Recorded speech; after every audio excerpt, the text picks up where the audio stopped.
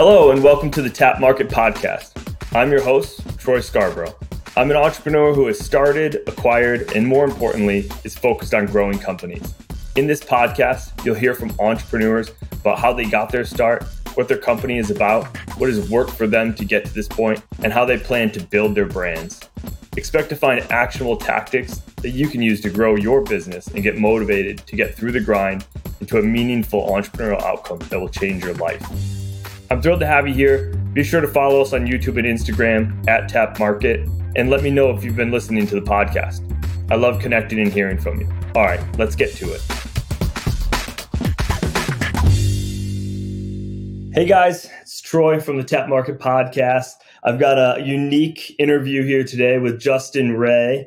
Justin, I'll have you say hi really quickly. Hey guys, how's it going? I'm Justin. Justin is an entrepreneur who actually sold his company, and he's going to tell us a little bit about his story and how he started, what worked for him, what didn't work, and how he got there. And then Justin's actually working on some cool stuff now in his second go around we might be able to jump into as well. So Justin, give us a little bit of a background as to what you were working on, what you sold, and how you actually got started in that particular industry as well. Okay, yeah, absolutely. And hey, thanks again for having me on, Troy. It's really cool to hear about what you're up to as well. So I grew a motorcycle and bicycle accessories brand with my business partner to the mid 7-figure mark, and then ended up selling it for mid 7 figures.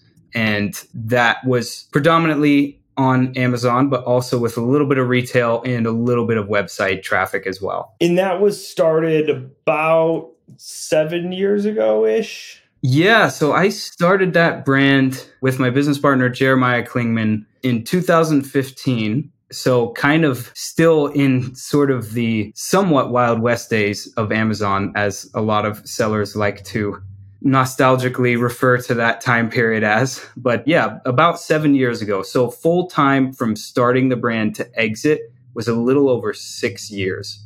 Okay. And sold it a year and a half or so, 2 years ago. Yep. It was the very, very end of 2021. So I think it was like end of December. So right before the new year. That's when we ended up officially signing the paperwork, officially selling the brand, and knowing like, okay, that's it. It's done. That's incredible. Congratulations on that. I mean, that's a small group of people. I mean, you hear a lot about the 1% in America, but the percentage of people that start a company and go through the process of building it and selling it is just so small. So congratulations. You're in a unique class of people going through that process. And I know you've got more that you're working on because that's just the entrepreneurial spirit, but what got you into this particular industry? You're kind of an outdoorsy guy. You're out in like the Colorado area, right? What made you choose to design that first product? Yeah, that's a good question. So at the time, I guess I was early 20s, and I was working for my family's real estate business, but I was on the property maintenance side. So nothing fancy. I was literally the guy fixing people's sinks and toilets. I had done 2 years of school, not for business. So 2 years of college. And it was actually at a small Bible school upstate New York. And I say all that to say what got me into business was growing up kind of in an entrepreneurial family and seeing that it was possible. I didn't really think of business as entrepreneurship. I just thought of it as working for yourself. So after I got out of the 2-year college program, I was like, yeah, school's not really for me. I wasn't a huge fan of college. I had a lot of good times during those years, but I was working, like I said, property maintenance. I didn't like the job. I wasn't really passionate about having real estate be a full-time thing. I don't think I really knew enough about it. And so I was searching. I was just really searching for something that I could get into. And honestly, it was reading Tim Ferriss's book, The 4-Hour Workweek, which I know is a catalyst for a lot of people. And I just remember reading it and thinking, man, if it's at all possible to do what Tim Ferriss is talking about, I want that. And I'm going to die trying to find it, especially like in that early stage of my life. I was like, everything was so intense, like it's all life or death, right? So I was really searching. Long story short, I did a few different ventures. I did my first real estate investment. It was a single family home. that was a foreclosure, and I bought it to rehabbed it by myself, hated it, realized I just wanted to be done with physical trades. I wanted to be done with the trades. Then I joined a network marketing company. Through the network marketing company, I met my now business partner, and this is all really random, but I went really hard in that network marketing company. And at one of the living room meetings, I don't know, are you familiar with network marketing at all? Oh, yeah. I mean, it's a classic entrepreneur's stepping stone, and you can say anything about them, right? Yeah. But if there's a class to take on sales, that's one of them, right? Like that's a key course on how to reach out to people and talk to people and open doors. Mm-hmm. Totally know it. Yeah, I couldn't agree more. And I tell people that all the time. Looking back, now that I know more about business, I'm not a huge fan of the way network marketing business models work because I do think they're extremely difficult to make good money early on. But I had some great mentors. I was in ACN and it was great. I was in it for about 4 months and I went really hard. I had some really good mentors. They really taught me a lot. And I don't think I'd be where I am today if it wasn't for them. And also just to join something like that and have access to guys who are millionaires when you don't know a thing about business is very rare. But that happens in the network marketing world. So it was a huge influence on me, huge impact. But at one of those meetings, my mentor was having me lead the meeting and I was the one doing the speaking. And, it was all really new for me. I was very nervous. And he ended up saying, do any of you here make 10 grand a month residually in passive income from your business? And one of Jeremiah's brothers was there and pointed at him. And he was shocked because this never happens at those meetings. And he was like, oh, really, bro? Well, tell us what you do. And Jeremiah, who went on to become my business partner, was like, oh, I just kind of like sell stuff online. And he was embarrassed because he was 19 at the time and he didn't want to talk about it. So he kind of brushed it under the rug. And then my mentor kind of moved past it because it makes the network marketing business look not as attractive, when some kid's doing it by himself and he's making all kinds of money. So it turns out Jeremiah was running at the time a fitness brand that was selling fitness products and they had just crossed their first $1 million year. So they were becoming very successful. And I talked to him after the meeting and I found out what he was doing.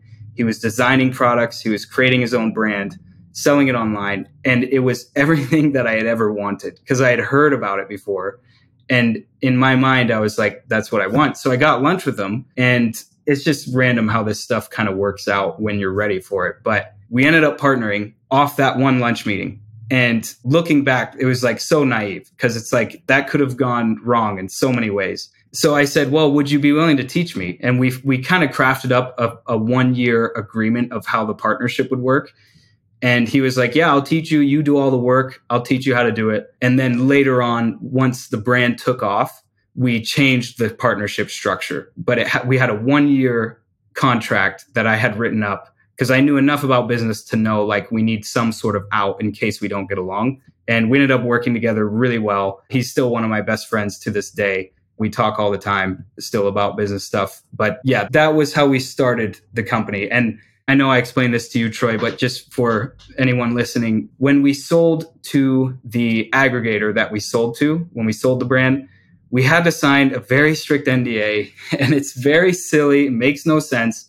But we can't say the number that we sold for, and we can't say the name of the aggregator that we sold for, or the multiple. But what I can tell you is that the brand that we started was motorcycle and bicycle accessories. So we did like smartphone mounts for your handlebars of your bicycle, bags for commuter bicycles, helmets, backpacks, blankets, things like that. The brand, before we sold it, we had gotten it to 5 million in gross top line revenue. And I can say that number. I'm a big believer in just being very open about numbers. I think it just, it's not an ego thing. It's just, hey, this is where we were at. And it just gives people an idea of the stats of our sports team, so to speak, right? I mean, how do you watch sports without knowing what's going on? So that's a snapshot of what the brand was. How did you pick that first product, though? When you were working together, did you already know, like, this is what we're going to go after? Did you just go on like the equivalent of Jungle Scout at the time and say, oh, this is the category we're going to go after? Or did you go to the partner's manufacturer overseas and say, hey, what else can you do? Or did you have a problem in your own day-to-day that you were like, man, I can't get my own phone mounted to my bike. I should do this. How did you get the first one? And maybe the first one was a flop and it was the fourth product that took off. Tell us a little bit about that. This was before the days of Jungle Scout. We didn't have all those software tools yet. They were like right around the corner, but I feel like an old guy talking about my younger days. In my younger days, before we had all this technology. And what are you, like 30 now? 31, yeah. Yeah. It's crazy. Kids, anything's possible. Work hard.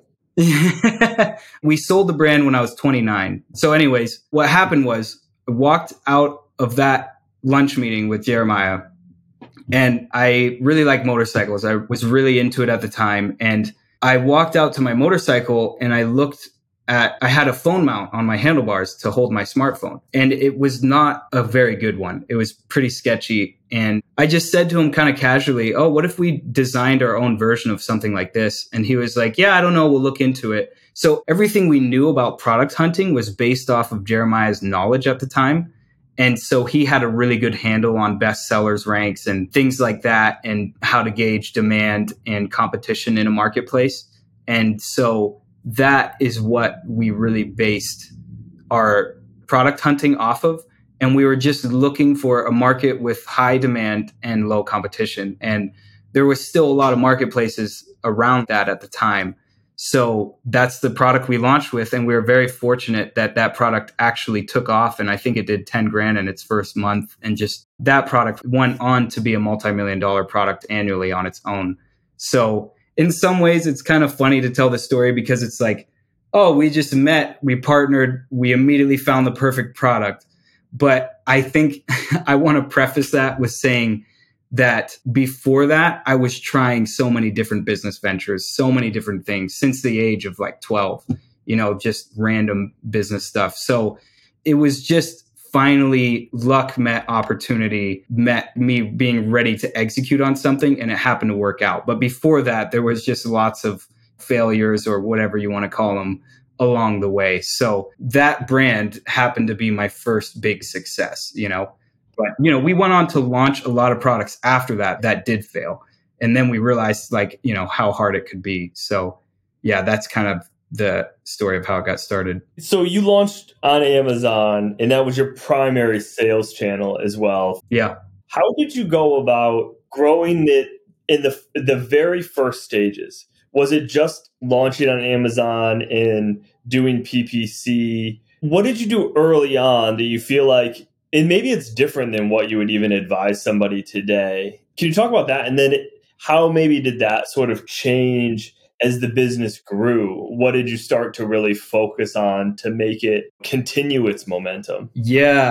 Some people build these email lists, right? Like they're trying to, like nowadays at least, they're trying to build these communities in their specific niche that then they can launch products to and send traffic to Amazon to do conversions. Maybe there was something different about back then than what you'd even advise today. Well, okay, so this is an interesting subject. And I think the core of what you're getting at here is really business strategy. And that is so specific to not even just an industry, but each business model. And I think it took us a lot of time to learn that early on. I was 23 when we launched the brand. Jeremiah was 19. He's kind of one of those freak genius kids, and he went on to sell his other brand. So he's had 2 7-figure exits, but we were learning that. And I say that to say, I think, heard advice in the industry that we mistook and applied it, I think wrongfully so, and this comes down to like branding and your strategy overall for your business. For us, what we actually were really good at was marketing on Amazon and creating a very well-packaged, good-looking brand and selling it really well and playing that game. But the thing is, we were in early enough to where we could do that. So we didn't have to focus on customer relationship as much. And I actually think that that's okay as long as you know the game that you're playing. But what happened was early on, we thought we had to become this brand that had such a good mission statement and such a good way to connect with customers and who knew their customer base and things like that. But in reality, we only had to kind of semi-know our customer base and know what was selling on Amazon. So we were kind of divided. Our first product, we had a lot of motorcyclists buying it and a lot of cyclists, bicycles. And it turns out that bicycles were the more profitable category and niche. And so we just pursued that because we had more people riding bicycles buying those products. So we launched more products for them, but we weren't that granular with it. And I think I was never okay with that early on. So I tried to really make the brand be a lot more than it was, like I tried to give it this big mission statement and this big passionate thing. But at the end of the day, all that really mattered was that we had really outstanding customer service. We cared about the product. So we did custom design our own products and we made really good quality products. And we played the game of getting to the top of Amazon. And at the time, we could do that because there was opportunity in that niche and we were first to market. And so I think that was okay. But now, and I'll talk about this later, I'm building a brand that's solely focused on the customer and that marketing angle, which I talked with you about a little bit before, Troy. And so this is a very long-winded explanation, but I guess what I'm saying is what propelled the brand and actually helped us sell more is when we realized that and doubled down on what we were good at, which was selling products on Amazon. But we had gone through this probably 6 month to a year-long phase where we were trying to build the website store. We were getting into retail, and those two things in and of themselves are completely different animals. And the business model did not support the product pricing strategy that we had, which was low cost products at really high volume. So we actually ended up losing oh my gosh, I think it was like $100,000 in 6 months out of pocket that we spent out of the business bank account. And that's how we learned that through that process. We even launched a supplements company that we lost a lot of money on. It was separate. It was a different company, but we learned a lot through that period. And I guess I say all that to say we knew the game we were playing at the end of the day, and we focused on that. And that's what propelled the brand. And we knew we wanted to sell it. We weren't doing a legacy play. We weren't trying to set the brand up for the next 20, 30 years. It was focused on being really good at having a well-packaged brand that sold well on Amazon. Do you think that that's different today? If you were to try to break into the same exact category, do you think you'd be able to go at it that way? Or do you think you'd be forced to do it differently because there's just more players or more overseas manufacturers selling their products directly on Amazon? What's your gut tell you? No, absolutely. And I'm glad you're asking that because I think that's where the other side of it comes in. I think the landscape has shifted. Like I was telling you, I took a good bit of time off after I sold the company to do some other things, travel the world, have a mini retirement. And when I came back, the landscape was very different. And we always knew that branding was the more powerful play in the long term and the short term, actually. But now, for example, if I were to go back in the same market, one of our best-selling products had 60,000 reviews. There's no way I could launch a new product right now and play the Amazon game and beat that guy. Like I couldn't beat me at that level starting over again now. There's too much momentum. There's too much market share already absorbed. So the only way to really compete in some of those bigger markets is if you have one, a disruptive product that no one's doing, or a disruptive marketing angle that is either marketing to and I know Ryan Moran talks about this stuff a lot, but marketing to a different customer segment, different group of people, or just doing it in a different manner. And I think that's what's winning on Amazon now is taking those sort of micro niches and really knowing the customer and creating a following and giving them something that is unique to them. I really do think that's what's winning now. So to answer your question, it's very different. Unless you have very deep pockets, it's very hard to play the gamify Amazon game unless it's a new market. It's like you still have to do that. You still have to lose money and get reviews. You still have to try to drive keyword customer acquisitions. You guys still have to do all those gamified things, but along the way, you still have to build this brand, right? You still have to build this niche targeter. And I will say that Amazon is doing a pretty good job of deploying pathways to tell that story.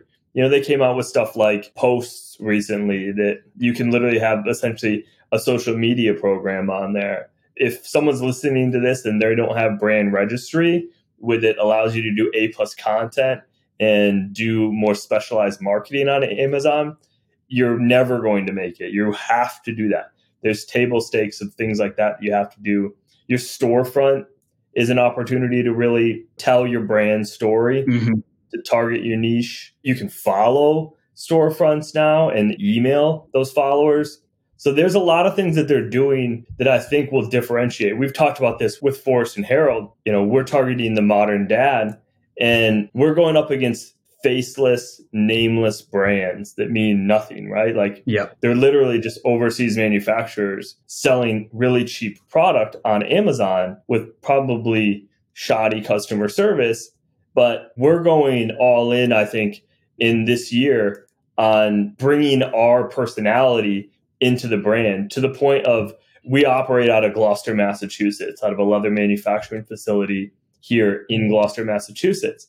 And so, like, we want to take pictures of us, of our team, of us shipping, of us packing, of us making products, of us doing these things, and really humanize it, which our competition from overseas, they're never going to do that. They literally can't do that. And I think that's a real differentiator for us on a sales channel like Amazon, that I think people will resonate with the new tools that Amazon is allowing us to utilize on there. Yeah, no, I totally agree. And like you're saying, if you're doing something unique that the customer connects with, they're going to want to follow that. And I think that really is the name of the game now, because we are in such a time period now where you can have these micro customer segments that can really launch a brand out of the gates. And it is very important, especially for physical products, no doubt. Will you take a couple minutes and just give everybody a little bit of detail on that micro retirement? I know we've talked about this together, but let everybody know, like, here's a little light at the end of this tunnel. I like the mini retirement verbiage that you use, because I know you're getting back after it. But what'd you do? Where'd you go? How long did you do it for? Yeah, it wasn't as structured as I should have made it. It was kind of in chunks. Like, I think after I sold the company, I took 3 months really off, and I went to Hawaii for 2 weeks with Jeremiah and his wife and some other friends. So not a very long trip, just 2 weeks. Like, it wasn't like I packed my bags and left for 3 months, but I kind of wished that is what I had done, because I was in this weird phase where I was still kind of in denial with the fact that I needed time off, and I was pretty burnt out. I mean, that's a whole nother subject, but I was burnt out from the 6.5 years or whatever it took, where we went through some pretty big ups and downs with the company, Jeremiah and I, and then took about 3 months off. But I only spent, I went to Hawaii, then I went to Mexico. I did a little bit of backpacking, stayed at a surf camp. I really love surfing, so I spent more time doing that. Stayed at some hostels for the first time, which I hadn't done that before. It was usually like nice hotels and things like that when traveling for business and stuff. So I kind of did that more adventurous side of life, and then started going to some business conferences again. But it was kind of weird going to the business conferences, because it was really good to see friends, but my head was so not in it. Like, I just was like, anytime somebody was bringing up strategy about business, my brain would shut down. I was so checked out. It was just weird. I was like, okay, I don't want to talk about that. Yeah, like, not right now. But at the same time, I still had that ambition. Like, I wanted to do bigger things. And to me, I felt like I was just getting started.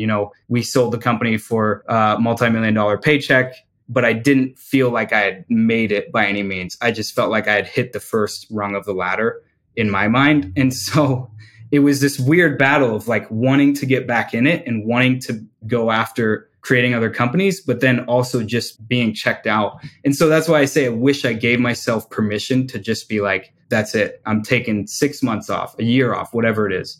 So like I said, did the traveling thing, went home. I have a great group of friends at home. And so did a lot of stuff around where I live in Colorado. And I started to explore other investing avenues. I've always been invested in real estate. That's always been predominantly my investment strategy. So I started to learn a little more about that and dive into that a little deeper. And then I also explored other things like trading, and just realized I didn't have the skill set for it. I'm not really like a big numbers guy. I don't like to be alone in a room all day crunching numbers. Like, I really need to be with people, building a team and making connections. So I learned a lot about myself, I would say, in the last year, definitely. And now you're pivoting into taking on more from a business perspective. You're actually contemplating spinning up additional brands in the future, but you're you get to go at it at a different pace. You get to sort of work on this while also maintaining your existing sort of investment portfolio. Yeah. You think you're going to bring a brand to market here in the next 6 to 12 months? Sooner? What are you thinking? Hopefully in the next 3 months. I mean, I would do it, next week if I could, but these things take time with physical products.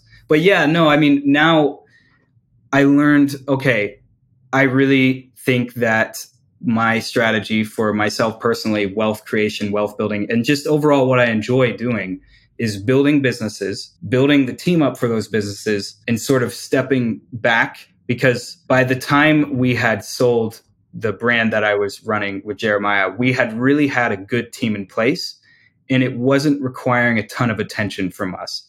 And we could have gotten to that point much sooner. But once I sort of learned that skill set of putting a team in place, it just made running a business so much more enjoyable. It was so much more fun.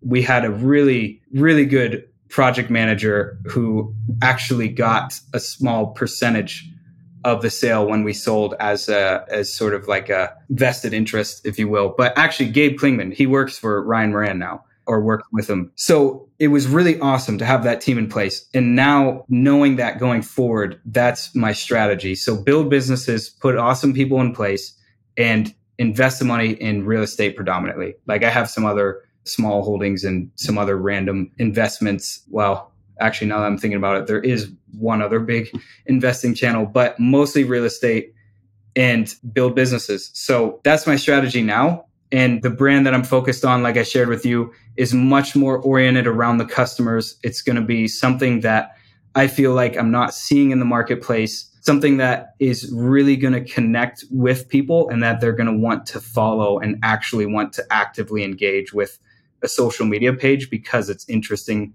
and unique and they identify with.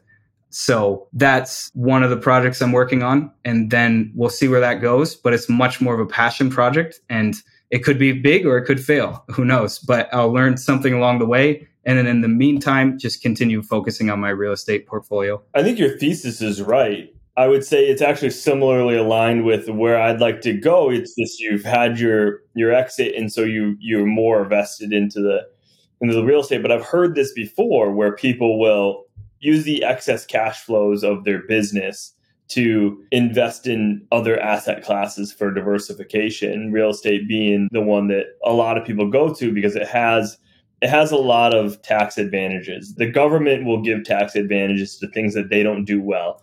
And we can argue all day that the government doesn't do anything well, but they don't create jobs well and they don't create housing well. And so they give a lot of tax advantages to business owners and real estate developers or real estate owners. Mm-hmm. So amortizing your real estate, whether it's single family homes, just like rental units, it's a good asset class for other entrepreneurs. If you haven't read anything on this and you're listening to this, I think the Bigger Pockets guys do a good job, with their books and their podcasts. You can easily get the gist of the real estate market through those guys if anybody's interested. Yeah. So I think that's smart. And you can keep stacking that, right? You can keep stacking your cash flows out of that if you can keep your lifestyle relatively standard.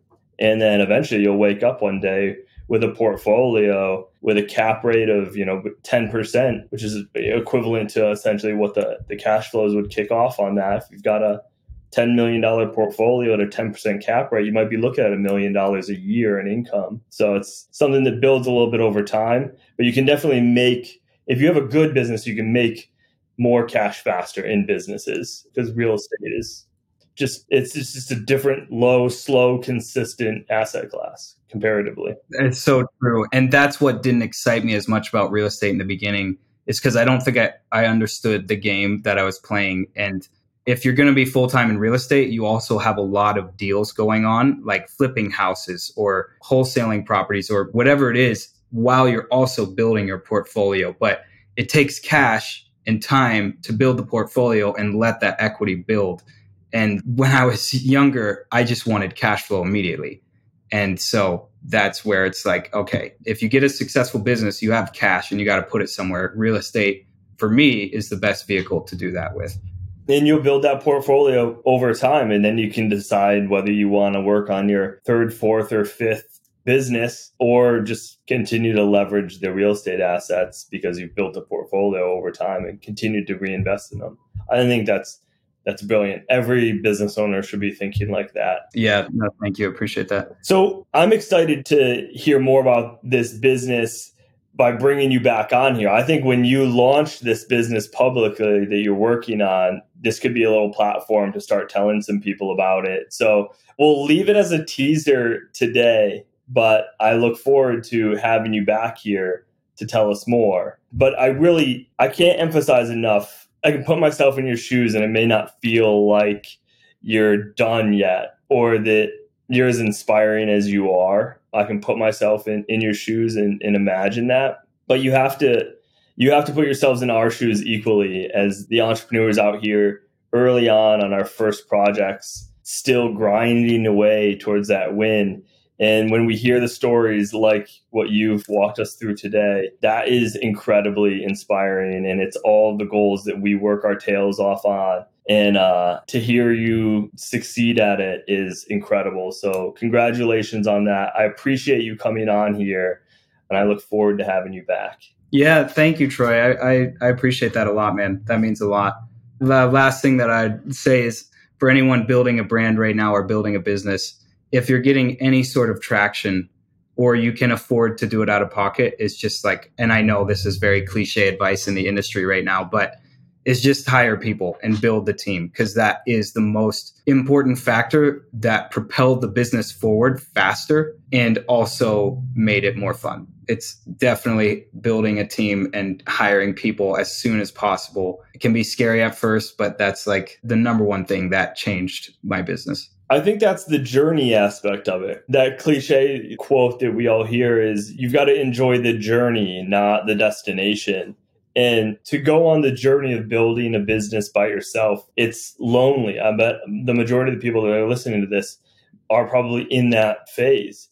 And to be able to do it with somebody like a partner and to hire people and have other people engaged in the success. It's like going camping by yourself or going camping with all your buddies, right? Yeah. You're doing something fun and engaging, and it's so much more exciting when you get to have that fun and engagement with other people. And that's the thing that they're talking about when they say enjoy the journey, not the destination. Yeah. And so I agree with you. And even it doesn't have to be somebody sitting right next to you in that room. You know, if you're first dipping your toe in because it's all you can afford is a VA team, I think you'd be surprised that, you know, we're dipping our toes into VA teams on the brands that we have now too.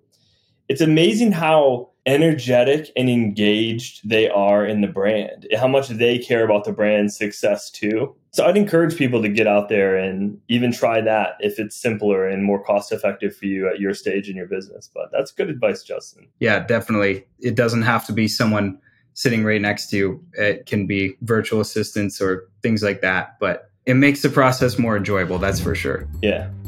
Well, good luck, bud. We'll have you on here again soon. Okay, cool. Yeah, thanks, Troy. Appreciate it. Hi there. If you found this podcast helpful, I would appreciate it if you took a minute to leave a review. This increases the reach to more entrepreneurs and other people interested in the products, brands, entrepreneurial stories, and their successes, so we can create even more positive small business outcomes. Take a screenshot, tag me in your social stories to friends. This means the world to me to know this podcast has influenced your day and life in a positive way, and that we get to be a part of your own journey. With gratitude from me, until next time, go make it a great day.